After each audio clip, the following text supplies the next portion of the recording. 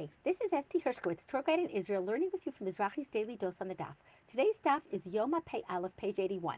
We have a cameo appearance of Rabbi Yitzchak Magdala. His contributions to the Talmudic discussions are rare, and other than that he was a student of Rabbi Yehuda Hanassi and one mention in Masachet Nida, this is the only time we hear of him. But his name, Migdala, indicates he comes from a really interesting place, Migdal. Migdal, which means tower, is built on the slopes of a mountain that looms over the Kinneret, Sea of Galilee, a bit north of Tiberia. It could be Migdal Nunia, mentioned several times in the Gemara, as Nunia refers to fish. Josephus, the Jewish-turned-Roman historian, says the name at the time was Tarakeia, meaning tower of salted fish. Excavations at Migdal found a fishing village with a quay, promenade, and a big pool, probably for the fish, and an industrial zone where they'd salt or dry the fish, proving that the Gemara's placement of the town was authentic. Also, mikvaot were found, unique because it was thought that at this time, especially at this location, the lake waters were used for ritual purification and there was no need for a mikvah. Until now. Most thought-provoking is the synagogue. It has standard features from the Bayit Sheni and later Roman Byzantine times, like benches on three sides and mosaic floors with the geometric decor, but it was also unique in two ways. First, it had frescoes painted on the walls, which is quite rare. Second, and more shocking, is the shulchan, the tabletop in the center of the floor, sort of where our bima is today. This rectangle stands on four stumps, and on one side there's an engraved menorah on a square pedestal, flanked by two handled jugs called amphora, all surrounded by decorative arches and designs like grain, rosettes, and oil lamps, all of which would have been found in the Beit HaMikdash. This menorah was carved at the time that the Beit HaMikdash was still standing. Whoever carved this table actually saw the menorah in the temple to know what it looked like. There were no pictures to snap, and sketching material was hard to come by, so the artisan actually had to see it. That's pretty amazing. It's the earliest representation of the menorah in a shul. It does raise some questions, though. First, if the temple was still standing, why is there a need for a synagogue? We can say that the Beit Knesset has a different function. Back to the stone, it's slanted on the top like a raised desktop or a stender.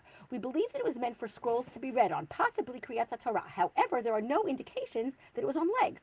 There are traces of round elements on each edge, which may be the imprints of legs, either wood or stone, but then again, maybe not. Nothing was found. So the shul may have been used more for Kriyat Torah, but archaeologists are now debating whether the reading of the Torah was read from the table in a kneeling position. How can that be? Part of the second Dibra commandment specifically says it can't be. The Even maskit lo titnu ba'artzachem lehishachavot aleha ki ani Hashem Elokechem.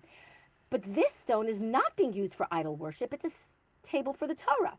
There are some examples of kneeling as we pray. Shlomo HaMelech, King Solomon, bows down during the temple's inauguration. Melachim Aleph, Kings 1, chapter 8, says, Vayihi kichlot Shlomo lihipalel v'chule, kam milifnei mizbeach Hashem michroa al birkav. When he finished praying, he got up from his knees. But this is an example of prayer while kneeling. What about learning from the Torah scroll? In Nehemiah, Perek Chet, chapter 8, Vayiftach Ezra hasofer le'enei kol ha'am. Ezra opens the scroll before the nation.